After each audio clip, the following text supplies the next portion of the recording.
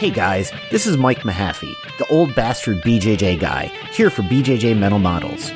Back in my day, we had to walk uphill in the snow both ways to get to the academy just to learn some crappy technique from a random purple belt.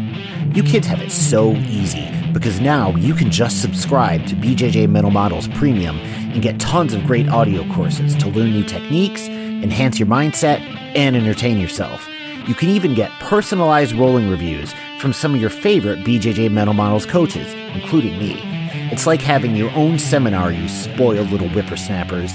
So what are you waiting for? Subscribe to BJJ Mental Models Premium right now, get off my lawn, and go train.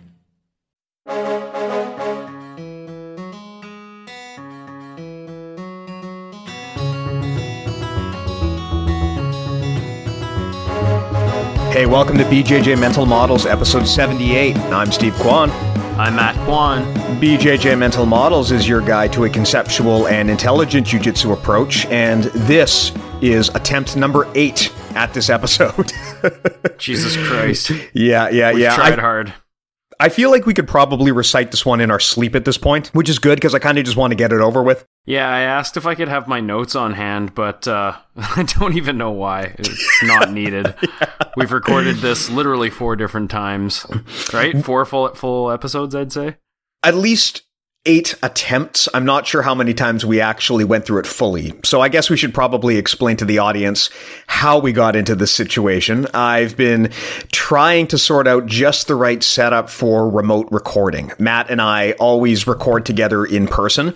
And because of that, it's generally pretty easy to get the audio at a good quality level once you get everything kind of working together. But this time around, we've decided we really want to master how to do this stuff remotely. And I thought, well, can't be that hard, right? Every podcaster in the world does these remote interviews, but trying to get good audio quality when you're doing it remotely turns out to be shockingly hard. So we have tried basically every program under the sun that does remote recording. And I think we finally found one that does audio quality at a level acceptable enough to the point where it'll probably sound like we're in the same room.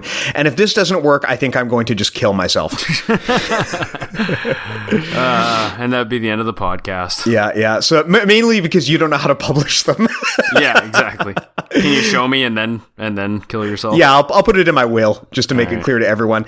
So the topic, ironically, that we want to do is motivation. We received several emails from listeners discussing challenges with motivation, probably stemming primarily from the fact that everyone's just been off the mats for so long due to quarantine.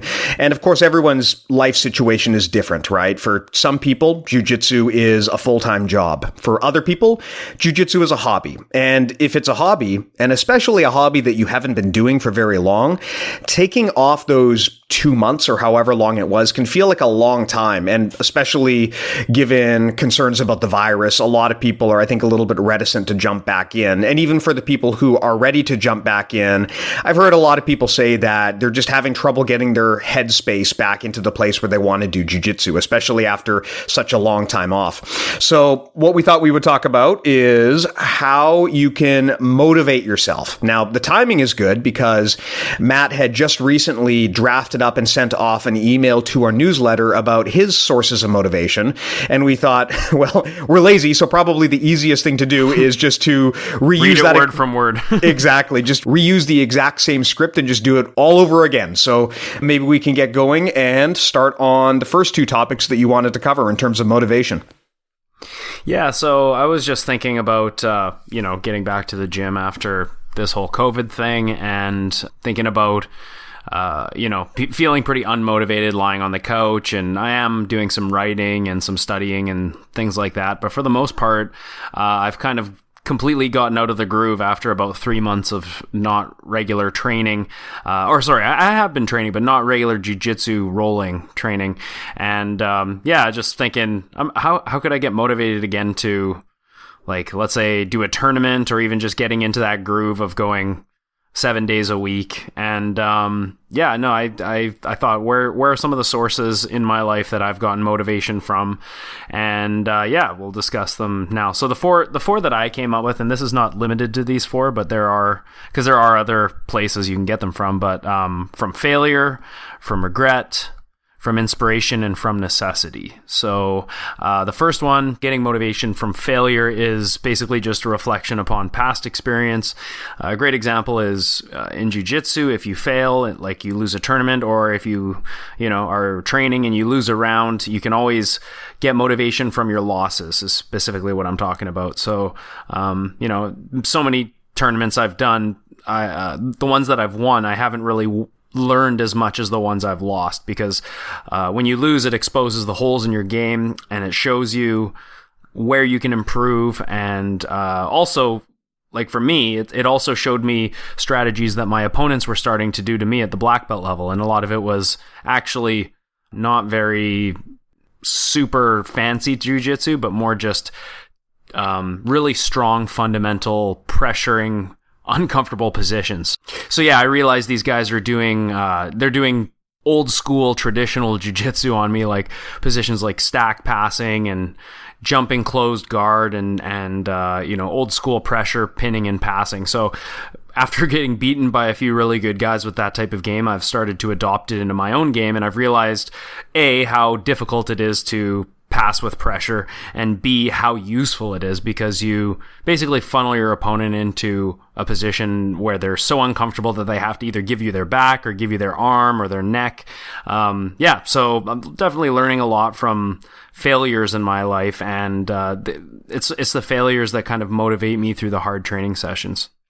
Yeah, we've mentioned before how when things go well, usually it's nice to have things go well, but those aren't the moments that really stick with you. The moments that really stick with you and define you are usually when things go poorly, and how you respond to those poor situations, that's kind of what defines your character, and that's ultimately what defines your success. It's easy to do well when everything is going right, but how you respond when things are going poorly is really the thing that's going to make or break you over the long term. And in the context of jiu-jitsu, the thing about failure is jiu-jitsu is fundamentally scary. I mean, especially if you've never done it before. Everyone who's done jiu-jitsu remembers how scary it was in their first class or even their first few classes, because it just seems like such an uncomfortable, almost violent thing to be doing. But then, of course, after you've been doing it for a while, you realize it's really not so bad. And so it's a great example of how if you want to improve in life and get better and grow, you need to put yourself in situations where you could possibly be uncomfortable. And this ultimately means you have to put yourself in situations where you could fail. And that can be hard to do because nobody likes to fail. So That's right. It's very natural for people to seek out positions of comfort where failure isn't an option. And you see this all over life, right? At the workplace, for example, people often try to dodge challenging projects. They prefer to take on jobs that are easy, that they know they can do. But the problem is, if that's your strategy, then you're not going to be able to grow and take on new, bigger challenges. You're just going to basically be doing the same thing over and over and over again. So that fear of failure really prevents you from stepping into opportunities that would actually help you take it to the next level. Yeah, it's like that saying, you either win or you learn, right? That's a very old jiu-jitsu cliche, and I'm kind of sick of it, but it is true. A failure, if I was going to say, okay, my goal is to win this tournament, and then I go in and I don't win, maybe I come close, or who knows, maybe I even lose my first match and I never make it to the podium. Failure is kind of what you make of it. If it's life or death, winning that jiu-jitsu tournament is like that's your life and that's your end goal, is winning, maybe it's worlds or whatever it is, then it's going to be pretty difficult because only a very select few in the world win the world championships. So for me, realizing I'll probably never win the world championships, I know that failure isn't necessarily the outcome of a tournament, but more so to me, what failure is actually giving up and just not trying again. Seeing a tournament that I very well could sign up for, but I decide not to.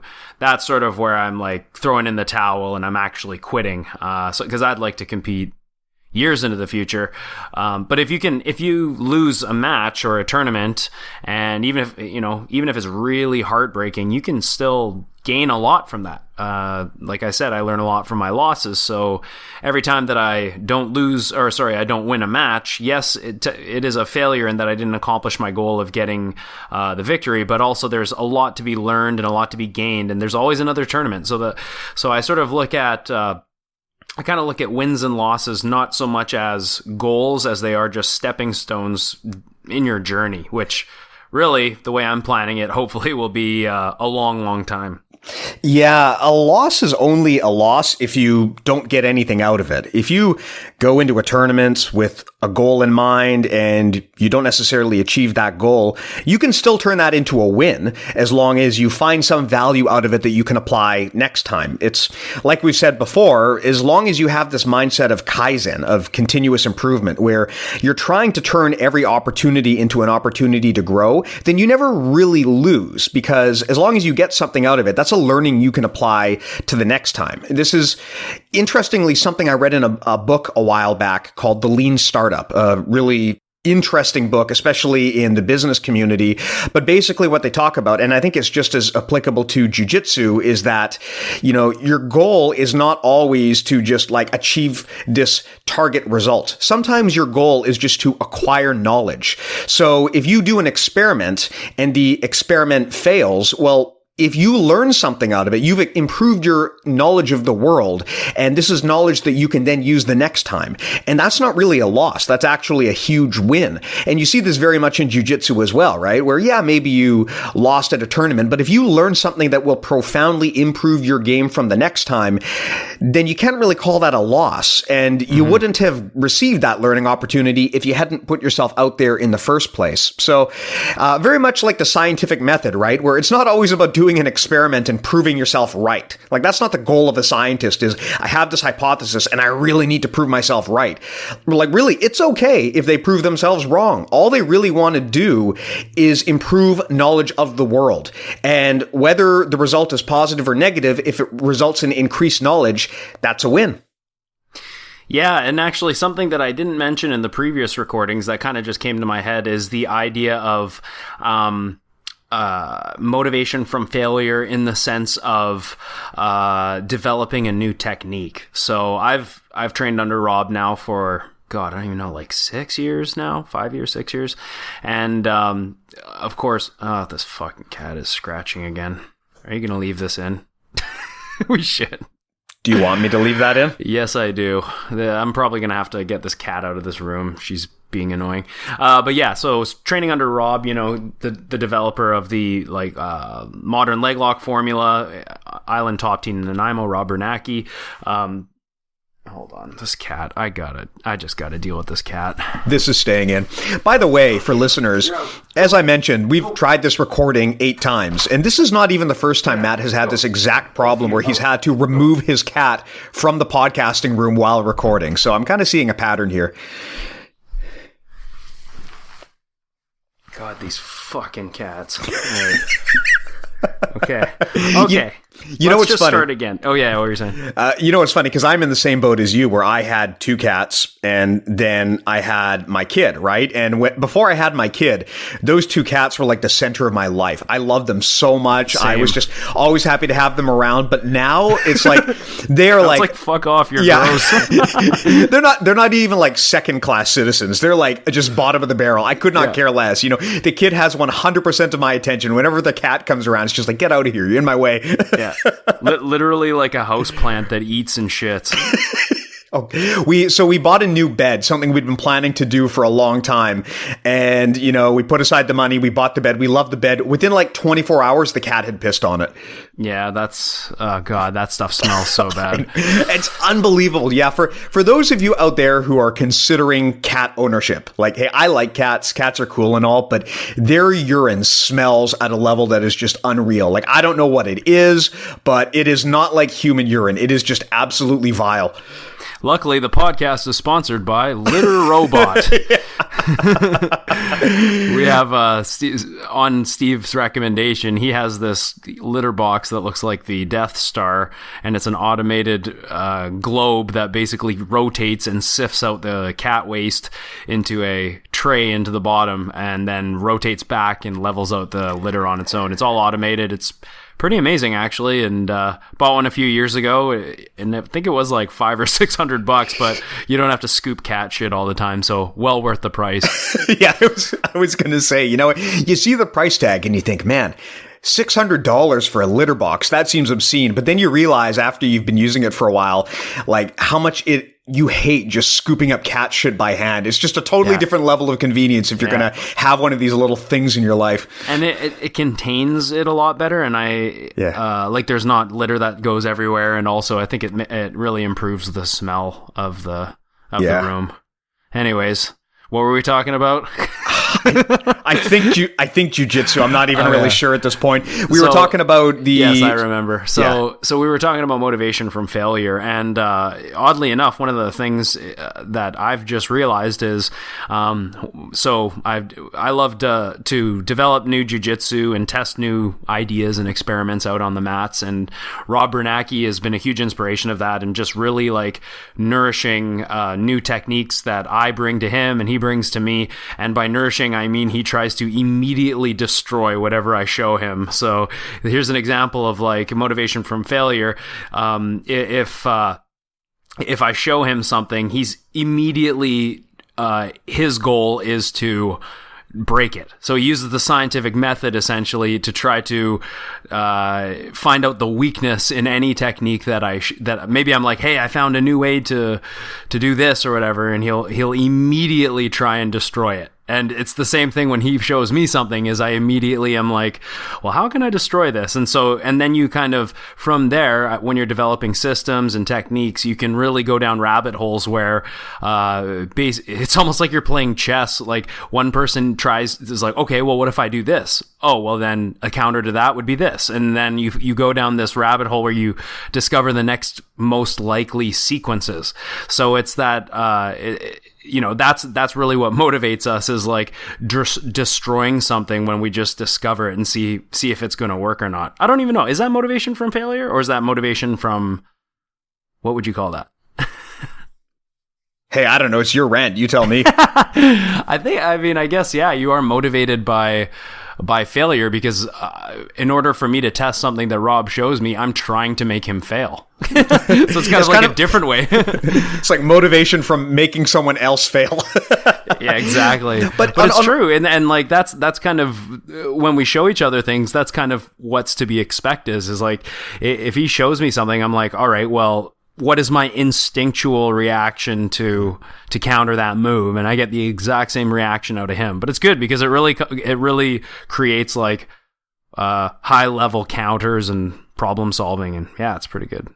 Yeah. I think that what you're describing is kind of almost akin to the scientific method, right? Where you put forth a hypothesis and then everyone's goal is to actively break it. You don't assume that it's right by default. You assume that it's wrong by default, and maybe you'll be surprised. So I think that's kind of what you're describing. Yeah. And definitely over the last, now I feel like the leg lock system we use is, I'll be honest, a lot of it is concepts from the Danaher system, plus the Eddie Cummings style is sort of that's where Rob developed the fundamental concepts with his leg locks, was going and training with Eddie Cummings. But now we're seeing different styles, completely different leg lock entries. I've constantly been inspired by guys like Lachlan Giles, Oliver Taza, Ryan Hall. Some of the positions they play and how they get into some of these positions is, it just keeps changing. So yeah, seeing the way that these guys are doing things is also very motivating, because you're like, wow, there's actually new ways we can do this.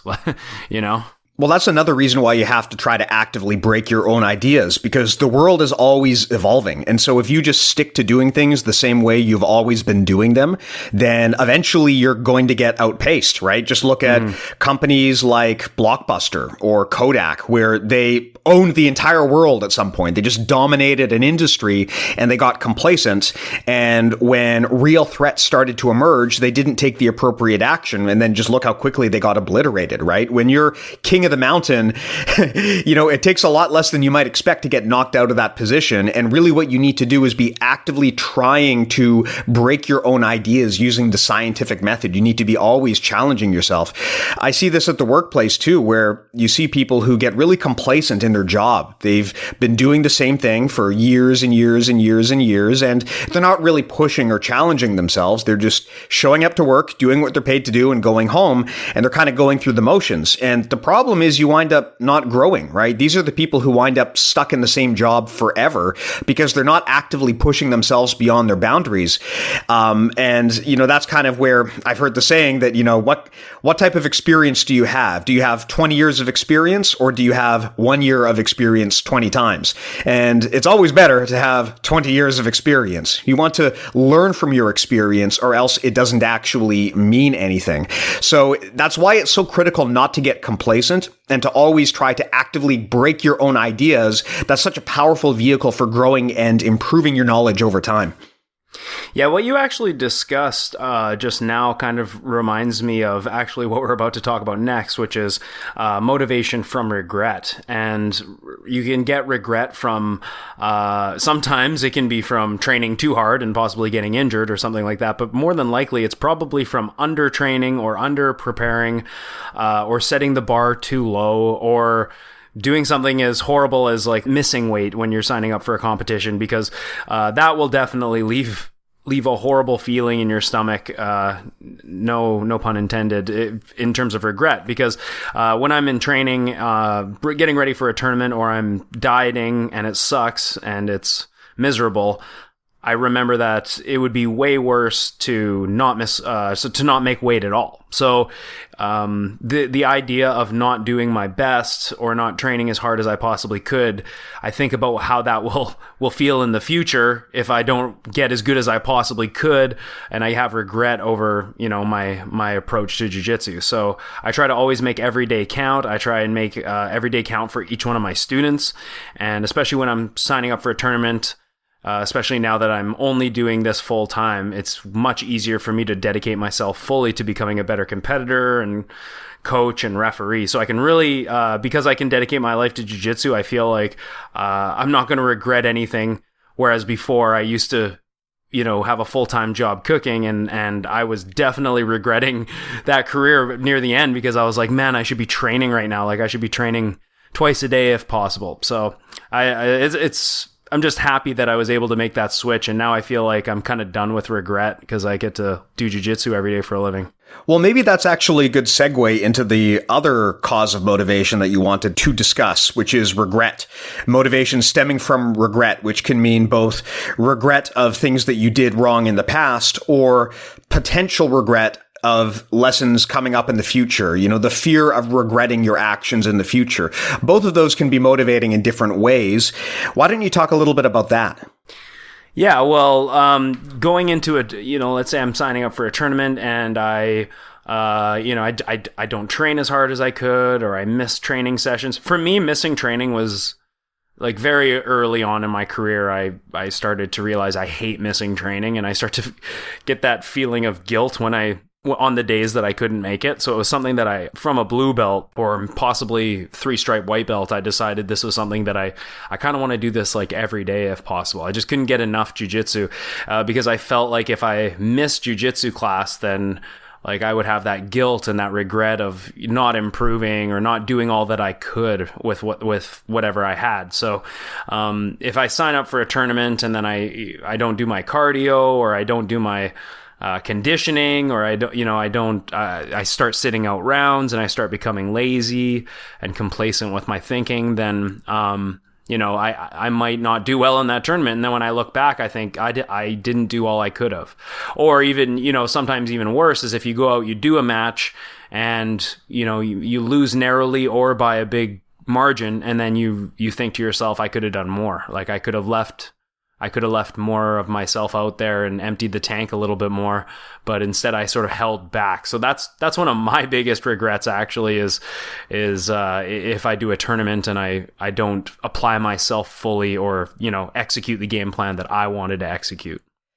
Something interesting that we talked about on one of our prior attempts at this episode was one of the prior 8 attempts. Yeah, was self-defeating thoughts or almost self-fulfilling prophecies where people talk up the fact that, I'm just doing this for fun, or, I'm probably not going to win, but I'm going to go out there anyway, where people basically set the table for failure before they even try. And I know that was something that you had some thoughts on. Maybe we should talk about that a little bit. Yeah, well, I know a few people, one person in particular who always has that kind of, it's like this person competes quite a bit, but they have a very relaxed outlook on jiu-jitsu, and what it ends up getting you is somebody who never really applies themselves fully. And it's almost like you said, they're setting the table of failure because possibly this person doesn't actually think that they can win at a highest level. It's almost like they don't care enough. And, I think there's such a thing as caring too much, where it's like, I think a prime example is actually Ronda Rousey. For anyone who's read her book, she cries a lot. Whenever she loses, she cries. And she just despises losing. And I actually have noticed that a lot in judo culture, which is kind of funny, judo competitors. But so that would be on the side of the spectrum of somebody who winning is their life and they just cannot tolerate loss. And it eats at their life and eats at their, keeps them up at night. And then there's the other end of the spectrum of competitors who literally don't care enough and they don't try enough. They don't train hard enough. When they lose, they make excuses and I think there is a lack of ownership there, because if you're going to be competing, you probably want to win. So I'm somewhere in the middle where I love to win, and I always train as hard as I can, and I'm always doing the most I can to learn and to progress. But at the same time, I realize that, there's only one gold medal per division given out. Sometimes it's your day, and other days it's not your day. But I definitely would regret not signing up for a tournament and then, see guys on the podium that I know I can win, because it's like, well, that should be you out there. And sitting out tournaments sucks too, because especially if you're healthy and, you really want to be there. I think Nogi Worlds last year was one of those events where I really wanted to go. And because of this whole COVID-19 thing, I should have gone, because it doesn't look like I'm going to any tournaments this year. So sitting out when you can go in, and even in training, sitting out rounds when you should be in there training, but you're too lazy to get back in there. Yeah, there's a balancing act you have to do, where on one hand, you need to care, but on the other hand, you don't want to care too much. There's kind of this sweet spot, and it's really sort of hard to figure it out, right? If you don't care at all, or if you put up this aura of not caring, you have to ask yourself if you're really engaged in defensive thinking, where you're trying to protect yourself from failure before you even really actually make the effort. And this is a mental trap that a lot of people can fall into, where they're going to walk into something and right even before they try, they'll say, "Oh, I probably won't be very good at it," or, I'm just in there for fun or whatever. And to some extent, those can be true statements, but if you're making excuses before you even try, then really you need to ask yourself, am I actually fully committed to this cause? And is it worth even doing if I'm not fully committed to this cause? That's something that you need to really actually put some thought into. Now, that's not to say that you need to be fully and 100% committed to every single thing you do in life. That's really just not reasonable. Some things you truly only do for fun. I like video games, but I only do that for fun. There's a limit to how much time I'm willing to invest in that, because it's just a hobby, right? So there's a threshold for everyone and for what they do, but there is also this degree of defensive thinking that you have to be wary of. Now, the flip side is caring too much, to the point where a loss can devastate you, to the point where you're not even able to participate anymore. That's a level of caring too much. And the way that I kind of mentally balance this dichotomy is I like to encourage people to focus on building good habits instead of chasing results. Because if you're constantly building good habits, then you don't really have anything to be ashamed of because you're not necessarily married to the outcome of what happens. On the other hand, if you are married to the outcome of what happens, then if you don't get that outcome, the wheels can fall right off the bus, right? So rather than worrying about winning this tournament and defining my entire self-worth around whether I win, I would prefer to focus on the day-to-day habits that I need to execute that will set me up for that success and defining myself by my ability to be consistent in those habits. Because if you're doing the right thing over time, I mean, yeah, you might not win this tournament, but you might win the next one, right?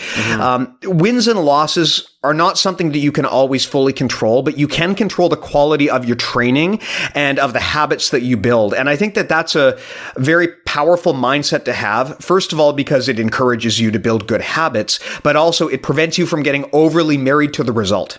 And the thing about tournaments for competitors is there's always going to be another tournament. There's always going to be someone who can beat you. No matter who you are, eventually everyone loses. And that's one thing that I kind of realized around the time I turned purple. All through my blue belt years, I was kind of, each tournament would be kind of nerve-wracking leading up to the tournaments and almost dreading going and questioning if it's something that I wanted to do. But, you realize that there's always going to be another tournament. So, win or lose, no one really cares anyways, especially if you're like blue belt and it's a local tournament. You don't, there's always, win or loss, there's always going to be another opportunity to prove it to yourself, prove it to your team and to everyone around. So I just sort of look at it that way and think, well, even if I do lose this tournament, like we were saying, it's not the end of the world. Unless literally winning is, your goal is to be the world champion. If that's the case, then you might have a different outcome on it. But there are things that are important to me aside from winning tournaments. So having a successful business and obviously being there as a father and things like that is also very important to me. So it was never like life or death going into a tournament for me. Yeah. And I would argue that even if your goal is to be a world champion or to have a specific outcome in a specific tournament, no one's saying you can't have those goals. It's definitely good to goal set and to have a target that you want to hit, but it's important not to get married to that target. It's better to get married to the habits that will lead to success. I think that prevents you from getting overly focused on individual battles and more focused on the war, because it's going to be those habits that ultimately make the difference in the long run. So it's one of those things where you got to juggle a lot of conflicting ideas in your head, right? And I don't know if there is really a right answer, but that's the best one I found in terms of how to be motivated, how to set goals, but without being actually overly married to those goals. Mm-hmm. Cool.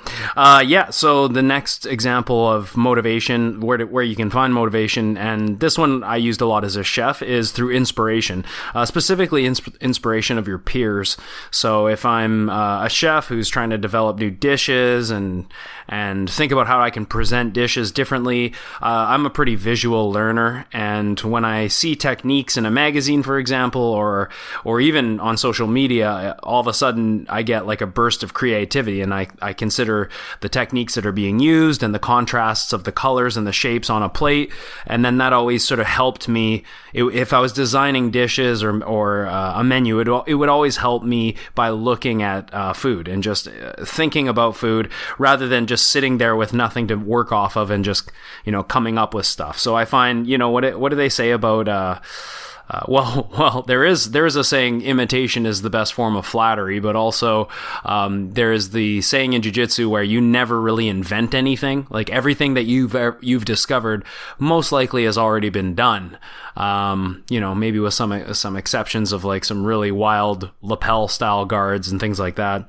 But just by watching people do moves, you could develop entire systems. Keenan says a lot of the time that squid guard is basically the lapella plata position that I've seen Cobrinha use in since before 2010. He was using this type of lapel style guard. So he took that and developed entries, transitions, branching positions, control points, and also things like worm wrestling, just coming up with the lapel and wrestling from that position. So you can take something that you see and kind of, develop it yourself all the time just by sort of throwing your own spin on it and having different outlooks on it. So I think that's kind of why you'll see people, teach a seminar on something as simple as, say, an armbar. It's because they have developed they've taken something that they've seen and then they've developed their own details and their own entries and whatever. And that's kind of how you can create brand new things, is just by watching some of the best people doing jiu-jitsu in the world, watching what they're doing year after year. And what's wonderful about jiu-jitsu is that the sport is constantly, I've never seen a sport change so much as jiu-jitsu does. It literally changes every year. There hasn't been one year that I've done jiu-jitsu where things sort of stand still, and I feel like there's not an opportunity to grow. Mm-hmm. Yeah.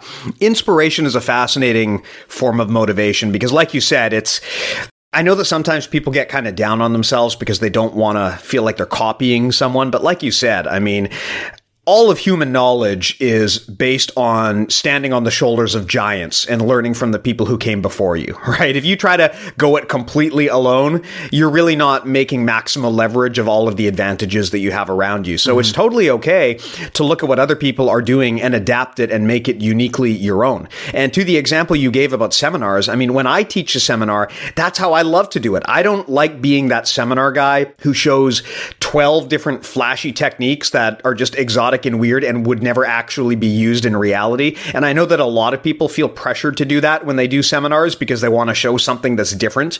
And I guess they feel that people get more value for their money from that. But personally, that's not my stance. I mean, I've always felt when I'm either attending or giving a seminar, the most valuable thing you can do is a super, super deep dive into one or two, maybe seemingly simple things, and then just to explore those in a really, really deep level of detail and talk really about your thought process and the things that make that technique unique for you. So that's always the type of seminar that I prefer. I mean, some of the best seminars I've been to are ones where you're only showing like one or two different techniques and you're not going through this whole cycle of things that you're never actually going to use. And as far as inspiration goes, there's kind of I know that some people are a little bit hesitant to look to others for inspiration because I think there's kind of a tinge of jealousy there. I mean, and it's hard to fight that sometimes if you look at someone who's having a lot of success.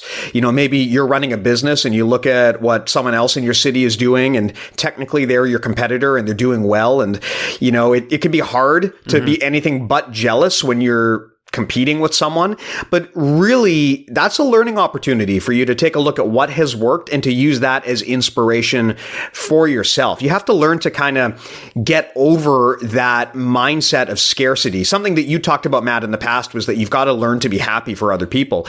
And that's so important here because if you can't be happy for other people, then you'll never really be able to get inspired by other people.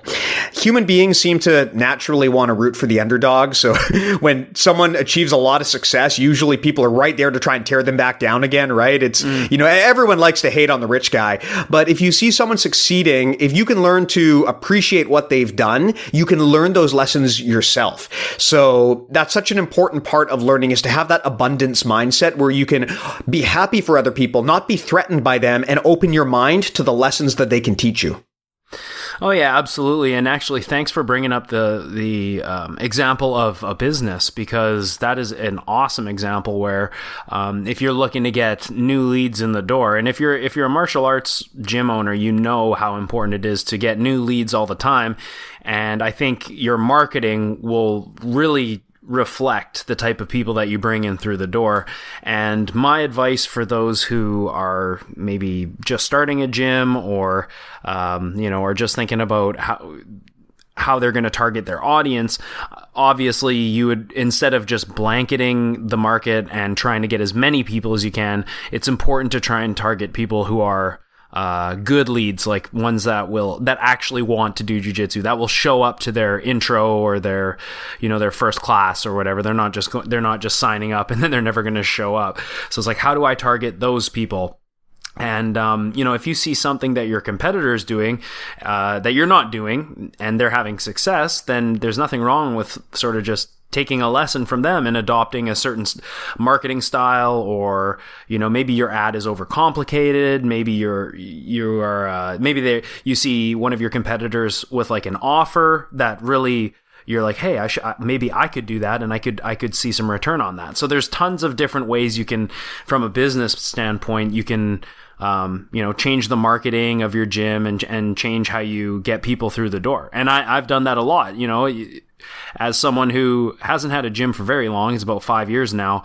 I regularly will go to the gyms in the area. I'll go to their websites and sort of see, what does their website look like? How do they talk about jiu-jitsu? How do they describe themselves? What kind of, are they building their how are they building their web pages and things like that? What kind of information are they showing on the website? And you can really learn a lot from stuff like that. Yeah, I follow this guy named Ramit Sethi. He's a well-known business coach, and a piece of advice he gives on this topic is, when you feel like you want to disparage someone, try to reprogram that part of your brain. So instead, you get curious and you ask them questions, and you ask yourself, how are they able to do what they did? Now, Matt, now that we're actually starting to achieve a modicum of success on this podcast, I've noticed that we've started to get this, where every once in a while I see these really snippy comments, or we get these really snippy messages, basically, that kind of come across like not so much critical feedback, but more like they want to kind of try and tear you down a little bit. Oh, you mean literally every social media comment section? Well, you know what? Honestly, like, I would say 99% of our listeners have been awesome, but it does happen, right? And you see this snippy attitude a lot all over the internet, and I don't know what it is. I don't know if it's the naturally impersonal nature of the internet, but it obviously shuts down discourse. And the other problem is it prevents you from thinking curiously. I mean, if you see someone who's being wildly successful, rather than creating this narrative in your head about what a bad person they must be and trying to take that out on them, why don't you just ask some genuine questions? You might learn something. And I think that's where that abundance mindset comes into play, because you have to learn not to be threatened by the success of the others. Life is not a zero-sum game where if someone gets something, it means that they must have taken it away from you or someone else, right? It is possible to grow the pie for everybody. That's what economics is all about, is creating growth for everybody and growing the entire pie, so that even if you get a very small sliver of it, well, if the pie itself gets bigger, it's still better for you. So it is not always the case that someone else's success comes at your expense, and it's good to learn to look past that mentality and more towards how you can learn the lessons from those who have been successful. Yeah, but I think what's even more important is actually learning from people who aren't successful as well. Like, I always, I mentioned this talking to my the kids the other day on the live stream. We're talking about, how you can learn from other people and just by watching them. And part of it was learning from their mistakes, because there's another saying where, what is it? The wise man learns from the other person's mistake, right? So you can learn a lot by watching and seeing what doesn't work for other people, and then think, well, I guess I'm not going to do that, right? If that's the case. Yeah, learning by counterexample. It's funny you mention that, because I remember I worked at this company for several years, and I learned so much on that job, not because everyone there was brilliant. Actually, quite the opposite, because a lot of the people were totally stupid. And so watching what they did and thinking to myself, man, I never want to do that. I never want to make that mistake. Like, I learned so much about how not to run a business just by watching the people on that job. Yeah. And sometimes those counterexample lessons can be so much more valuable than just watching people doing things the right way, but just looking at how they did them the wrong way and just deciding you're not going to ever make that mistake yourself. Well, and during my journey, I've trained under some people that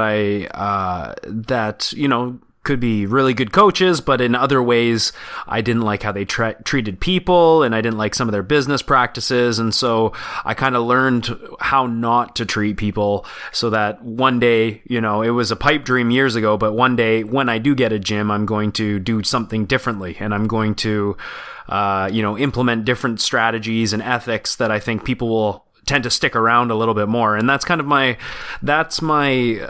to your point about watching other people how they market their businesses and how they, grow their businesses and things like that is, instead of thinking, oh, well, so-and-so down the street, it has more than me, and God, how come they're doing so good? I wish I could get those leads that they're getting and things like that. Well, you can look into how they're marketing, look into how they do different things, day to day in the gym and how they teach classes and things like that, and take the lessons and then make your business as good as possible. So realistically, if people know who you are and they know that you do your job well and you're a good coach and you create a good atmosphere for people to train in, then, well, sometimes people will jump ship and come to you just because you are sticking to your authenticity and you're building a business the best way that you see possible. So a lot of the time people will see that and they will actually gravitate towards you. Like I've had quite a few leads come from other gyms, and a lot of it is not just my competition history, but because how I teach people, the systems that we have, how I treat people. I'm always willing to, stay after and listen to people that have problems or questions or things like that. So, if you're a really authentic person with good morals and ethics, then people will stick around, and there's no need to be jealous of somebody down the street. If you do your job properly, I fully believe that leads will be coming to you. Well, that's another great example of prioritizing habits over results, right? Rather than getting caught up on the result, which in this case would be getting all of the good leads, you're focused on building the right habits, which is running an ethical business and taking care of your customers. And if you do that every single day, then the results will eventually come. That's a far better approach than trying to chase leads or some other surface metric that isn't really going to set you up for long-term success. Yeah, it's like I'm gonna do things my way, and God help me. Hopefully, people will find it such a good training environment that they're willing to sustain my business for years to come, and hopefully, I can help them through their jiu-jitsu journeys as best as I can, and so it becomes a great symbiotic relationship. And I've seen people who are excellent teachers, excellent competitors, but because of the way that they treat people, they have a lot of turnover at their gym for many different reasons. And if people like your product and they like you as a person and they want to see you succeed, they're going to stick around. They're going to help you become a success because, they're willing to dedicate their time and their resources to you. Whereas if you are really good at jiu-jitsu, but you're a piece of shit, then people will come and then they'll reach a certain level. They'll probably learn your knowledge and then they might even leave, or they might start their own business, which is also totally awesome. As a gym owner, that's one of my dreams, is to see students of mine leave and to open up their own businesses. But yeah, if you're a garbage person off the mats, then no one really wants to be around you anyways, and it don't matter how good you are at jiu-jitsu. Now, of course, that said, if you do let your students go off and create their own gyms, it goes without saying that you own them. Yeah, they have to pay the affiliation fee and they have to sell On Guard branded gis, right? I'm assuming that's just right. A requirement. Yes, it's like a nice little income trail that just keeps feeding me my appetites. Yeah. No, but and things like that, like making your students wear your gis and I don't think that that's necessarily a bad idea. I think that it's a bad idea if you get the gi for a really cheap price and then you charge a lot for it and you literally say you can't wear any of your other gis. I think there is a way that you can encourage gear without making it compulsory, and then that's when there's some ethics involved. But when you make it like you have to wear my gis, none of your gis that you already have you can wear, and it's going to cost, the gi is going to cost you like $225 or whatever. It's like, well, now we're getting into cash grab territory, and some people fall for that. Some people can't see the kind of scammage that goes on there, but a lot of people do see it, and it turns off a lot of people. So things like that I kind of I don't like to do. Yeah. One other thing on inspiration that's probably worth pointing out is that inspiration is a type of motivation that you can give to other people, and it costs you nothing to do it. If you are genuinely complimentary to other people and you tell them what they're doing well, that's going to inspire them and that's going to motivate them. And it's a good habit to get into. I always think it's great when after you have a good role with someone, you take some time to thank them and to compliment them on what they did really well, tell them where their strengths are, make sure that they feel appreciated. Those little things add up. And if you make a habit of doing that and being grateful for the people around you, it creates a benefit where they will really be inspired, and it deepens the relationship between you and them. So just a general good habit to get into is to express gratitude to those around you. Yeah, and then on the flip side of that, selfishly, it also makes you feel good. So I had someone from another gym roll with me today at the gym during some training, and they said, or no, they didn't even have a question. I realized something that they were doing that I thought, hey, I got a concept that will really help you here. I think you can get a lot more Kazushi if you sit up a little bit more and into the sit-up guard. And his mind was blown. He was like, oh my God, like my coach doesn't usually show me like stuff after we roll. And my coach doesn't let me get into good positions on them.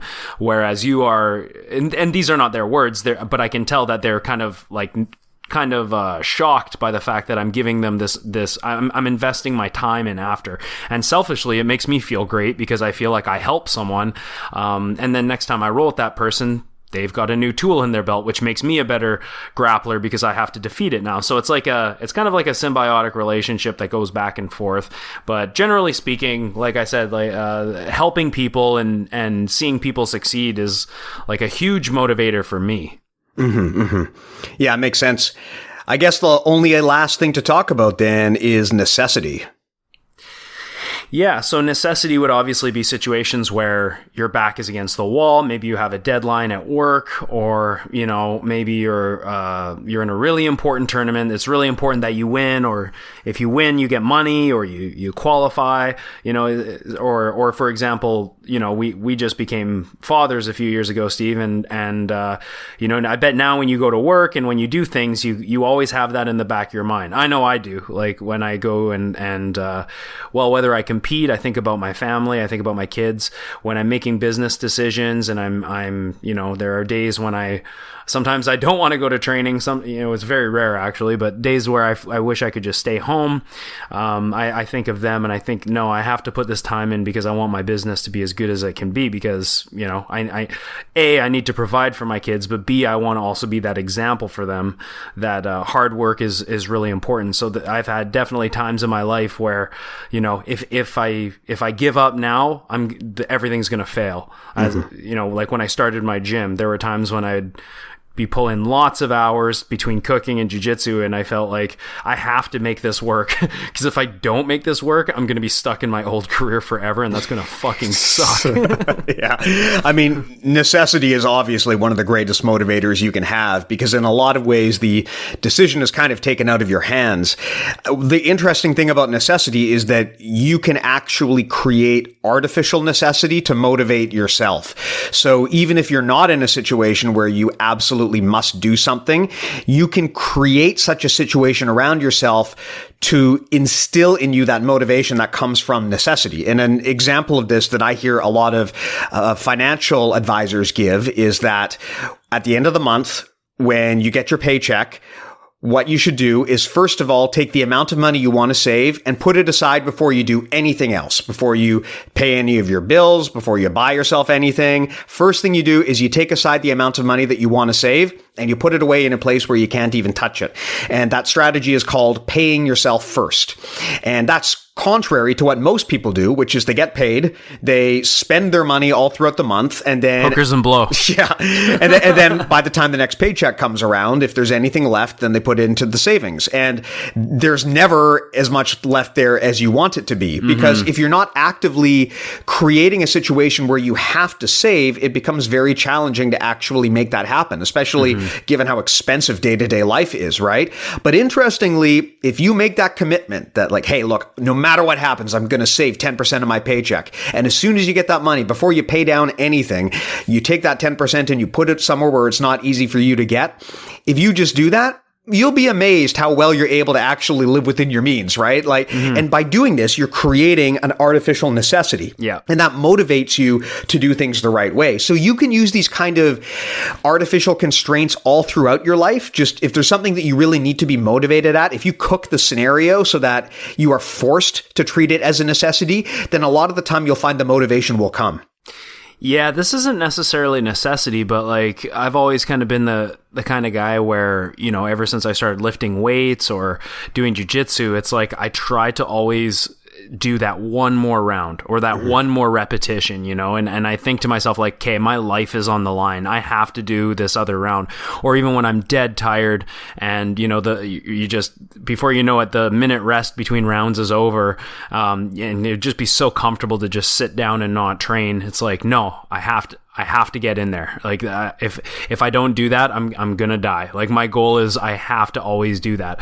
Or if, you know, basically any time in business or in your job when your back is against the wall, maybe you're living check to check or you're in debt or whatever. It's like, those are the times where I find it easy to dig deep and sort of just find a way, right? Like resourceful, hardworking people find a way. And that's, you know, sometimes the difference between winning and losing. So if you can't find a way, then you're probably just everything's going to fall apart. You know, I kind of wonder if that's why there's so many like entrepreneurs that immigrate in, is because they need to succeed. So they find a way to do it. Whereas if you very likely. Yeah. Whereas if you live relatively comfortably, you don't need to step up and go to the next level. But of course, if you don't have money, then you need to. And that necessity is fuel.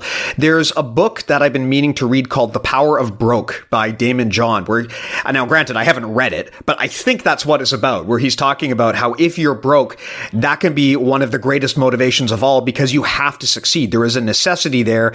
You're not comfortable and lazy like you would be otherwise if you could just, you know, live off of a modest salary and not really have to ever take a step outside of your comfort zone.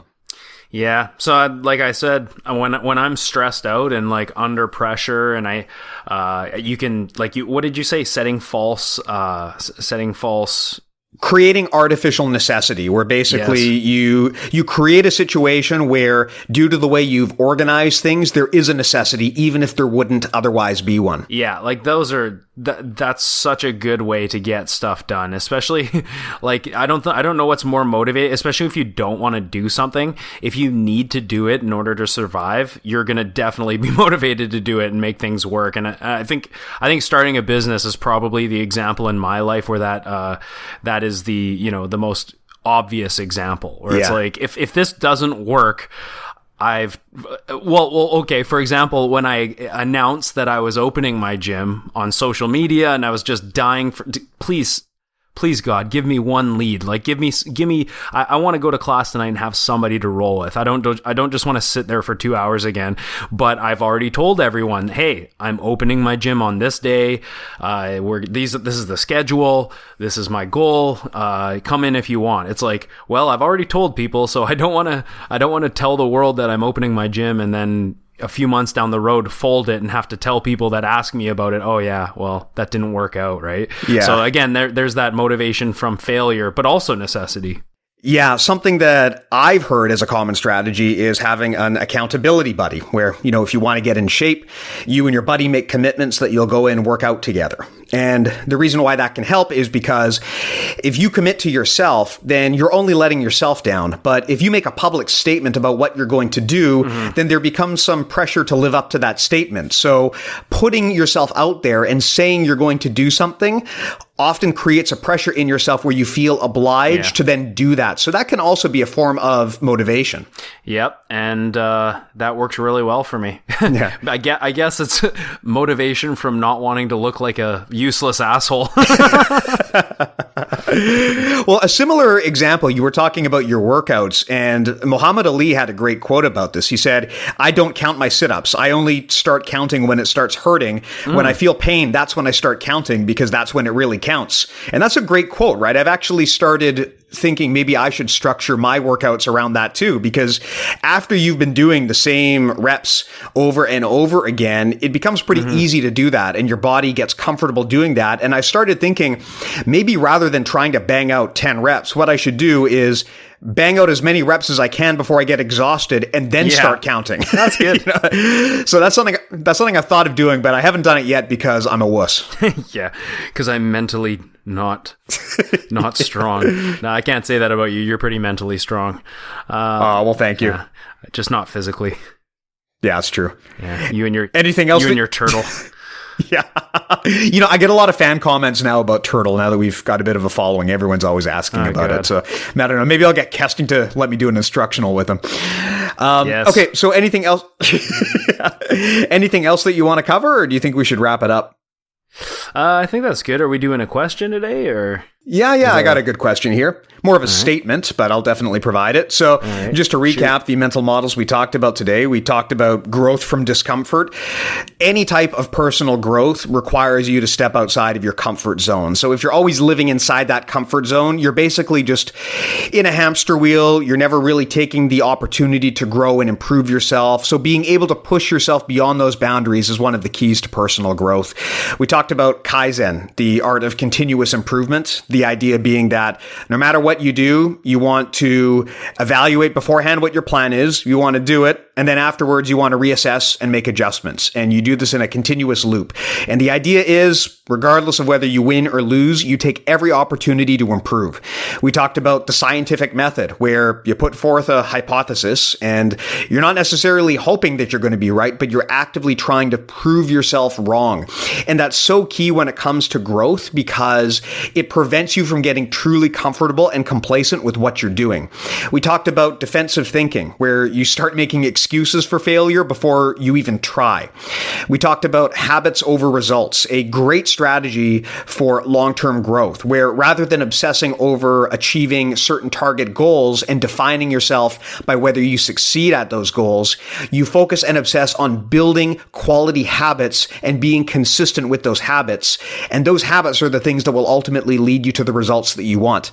And we talked about the abundance mindset, meaning you need to learn to be happy for other people. You need to not look at someone else's gain as a loss for yourself, because if you want to learn from people, the best way to do that is to have an open mind to what they're doing. And it's hard to do that if you're jealous.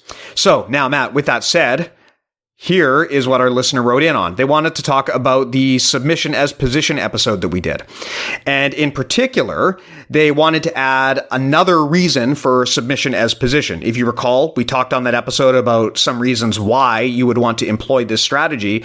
This person brought up another good reason, which is that submission as position is a way to move into and execute submissions with less risk of injury to your partner. This especially applies when going against a smaller, weaker, or lower skilled opponent. Furthermore, setting an example for lower skilled training partners, showing them that they don't need to be spazzy to get subs. This has been among the tricks up this person's sleeve, and this person is a bigger person and has said that they've got a lot of compliments for being able to roll with smaller people without much added risk of injury or unnecessary discomfort.